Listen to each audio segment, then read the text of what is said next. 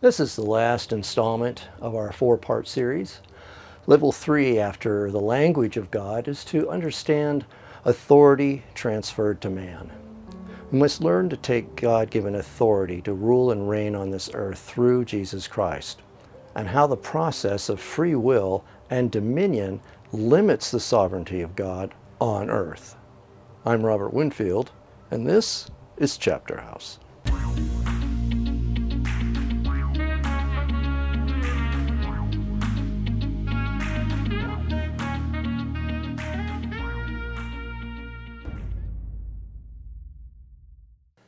The kingdom of heaven is not a democracy, it's a theocracy, ruled by a king who has chosen to give the power to govern in his kingdom to mankind, similar to governors and regents who are required to enforce the law of the land. We trust these leaders not to abuse the power given to them, and they swear under oath to uphold the common good. Keep in mind that having authority without the power of enforcement is like having no authority at all, really. Without a weapon, a police officer would be hard-pressed to enforce the law if they were to be challenged. God has given us the power to rule and reign on this earth if we accept it through Jesus Christ. And as odd as it seems, God can do little without us, since the authority and power have been given to mankind. A lot of ignorance has been farmed in the land of God's sovereignty. It escapes some people that in being sovereign, God could set up a system that is perpetual and unchanging. He could swear by his own name never to cross, alter, or abandon that system. In doing this, even in his sovereignty, he couldn't change, cross, alter, or abandon that system without making his name and character unworthy of being trusted. The notion that God can do whatever he wants is a naive religious doctrine that gives the secular world license to say that God is their biggest problem, since he can do whatever he wants and yet he doesn't fix anything. Now, technically, he can do whatever he wants. But we can see as plain as the nose on our face, for some reason, that's not happening. He won't or can't. If God could stop all war, famine, murder, disease, genocide, and a host of other maladies, and didn't, then we would be forced to say either he is negligent and cruel, or he is a God without power, and we need not worry. Be assured, however, that he's not the pilot of the storm. If we as Christians believe this as well, then we should answer the same question. Is God negligent and cruel or without power? After all, he is in control. All I can do is wish or hope he will do something about all the problems. I can beg, plead, and pray until the cows come home, hoping something will happen. This notion gives fodder to non-Christians and atheists. It seems like bull to them, and it should be to us as well. Reason being that the state of the world is at the feet of the Christian. This is why the kingdom of God is the principal thing. Seek ye first the kingdom of God, for it is the system of operating God's plan on earth. God has given us all talents and expects them to be invested in the kingdom. A fearful man buries those talents, then says God is a hard master. But we must all make that choice. A non-choice, however, is a choice. If you're sitting in a canoe on a river, you don't have to paddle to go downstream. All you have to do is nothing. In essence, you've chosen not to go upstream. If you want to go upstream, you have to paddle or make an effort. An effort is the one thing all humans can perform. God answered the sorrow, cries, and fears of the world by sending Jesus to return power and authority back to mankind so that we can kick the devil out of our garden. The answer to why Adam didn't kick the devil out is answered simply as, for the same reason we don't. The world is changed through the mechanism of faith, spoken words, and love. Faith causes the substance of something hoped for to be manifested. You can't please God without faith because it's the mechanism He chose to put in place to operate in the kingdom. He's not the agent of change. As the high priest of our confession, Jesus is the facilitator of change. He has outsourced power and authority to, guess who? Christians. It's our responsibility to use our faith to change the world using our words and demonstrating the existence of the kingdom of God on earth as it is in heaven. Romans 8:16 through 17. The Spirit itself bears witness with our spirit that we are the children of God, and if children, then heirs, heirs of God, and joint heirs with Christ, if so that we suffer with Him, that we may also be glorified together. That word suffer is Greek word 48:41, means to jointly experience or sympathize with His persecution. The root word is of like mind with Him, to stand, abide, or endured. So if we were to reread that as a definition, it would read, and if the children, then heirs, heirs of God, and joint heirs with Christ, if so, that we may jointly experience with Him and have the same mindset so that we may be glorified together. Caligula, Emperor of Rome, was joint heir with Emperor Tiberius, and Emperor Nero was joint heir with Emperor Britannicus. But we're in a better position. While emperors can only rule in succession, or one preceding must die, we are co-heirs.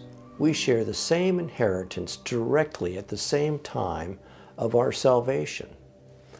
Jesus inherited all things in heaven and in earth, and we are joint heirs with Him, meaning we have inherited all things in heaven and earth through Him. I mean, what else would joint heir indicate? Jesus came so we could become mature sons and daughters and receive our inheritance. But our inheritance really can't be passed on beyond our level of maturity. Without revelation, love, and wisdom, we're challenged to receive our inheritance in full. We need the wisdom of the Lord to inherit the promise. The wisdom of man and religion will try to steal it. But as we mature and grow, God can trust us with more of what is already ours. One reason we don't see more display of Christian authority is that few know how to pray the prayer of faith. The prayer of faith is important because it's the key to having your prayers answered. It requires 4 things: saying it, believing it, receiving it, and acting on it. Often when someone does pray with authority, they're looked upon as presumptuous, haughty, or naive. Those who are satisfied remaining ignorant of their rightful spiritual place often shun those who push ahead and take dominion over sickness, disease, poverty, and lack. In this life, you can fight a winning battle or a losing battle, but you will fight. I prefer the good fight of faith. I've had to personally take dominion over tornadoes, demons, lack, debt, asthma, employment, my car, fibromyalgia, and AFib. It's a struggle and a stretch, but if you don't back down, you win. If you stand in faith, walk in love, and use your authority, God will use His power. He guarantees it. The battle is won before it begins by using the authority of the name above all names, the name of Jesus.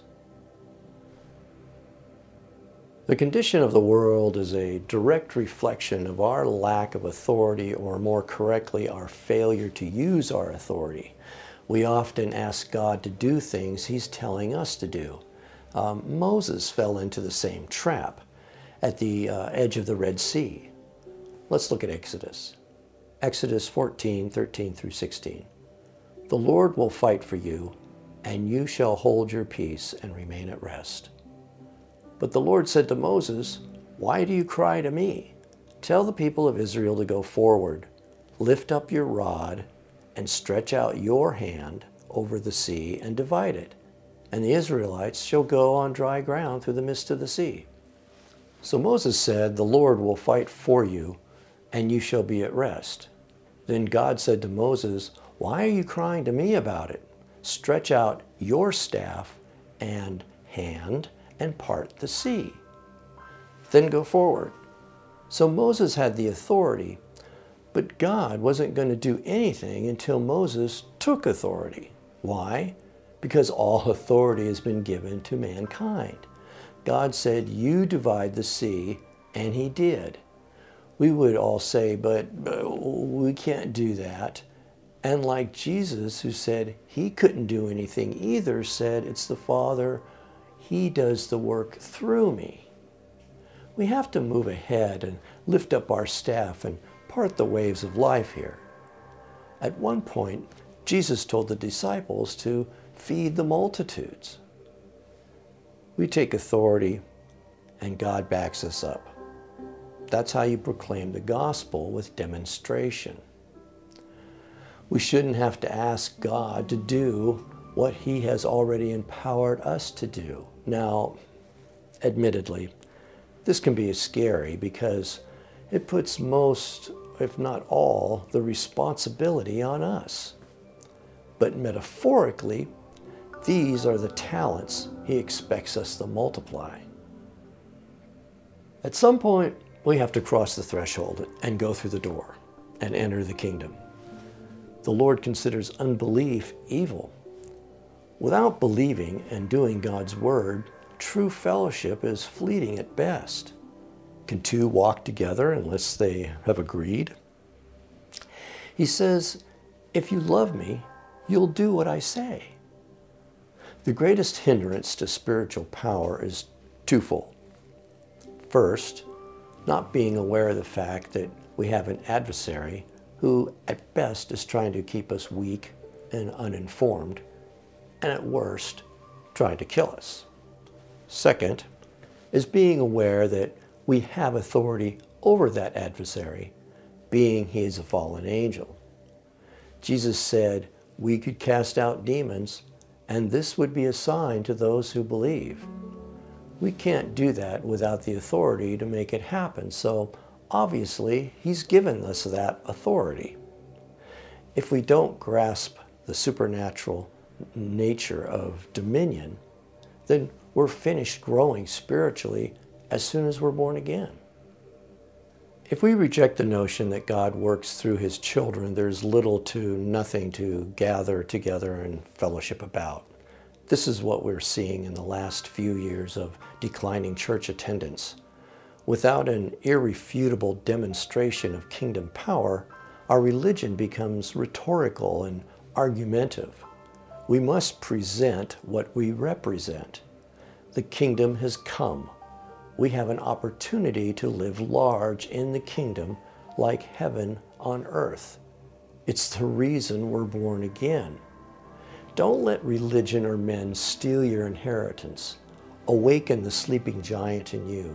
Renew your mind to the fact that the kingdom of heaven is in your grasp. We are sons and daughters of the Most High God. We are kings and priests in His house. We are created in His image and likeness. We share His divine nature. Let's reshape this dying world and walk through the door Jesus pointed to at the cross. So, stand in faith, walk in love, and launch out into the deep. Till next time.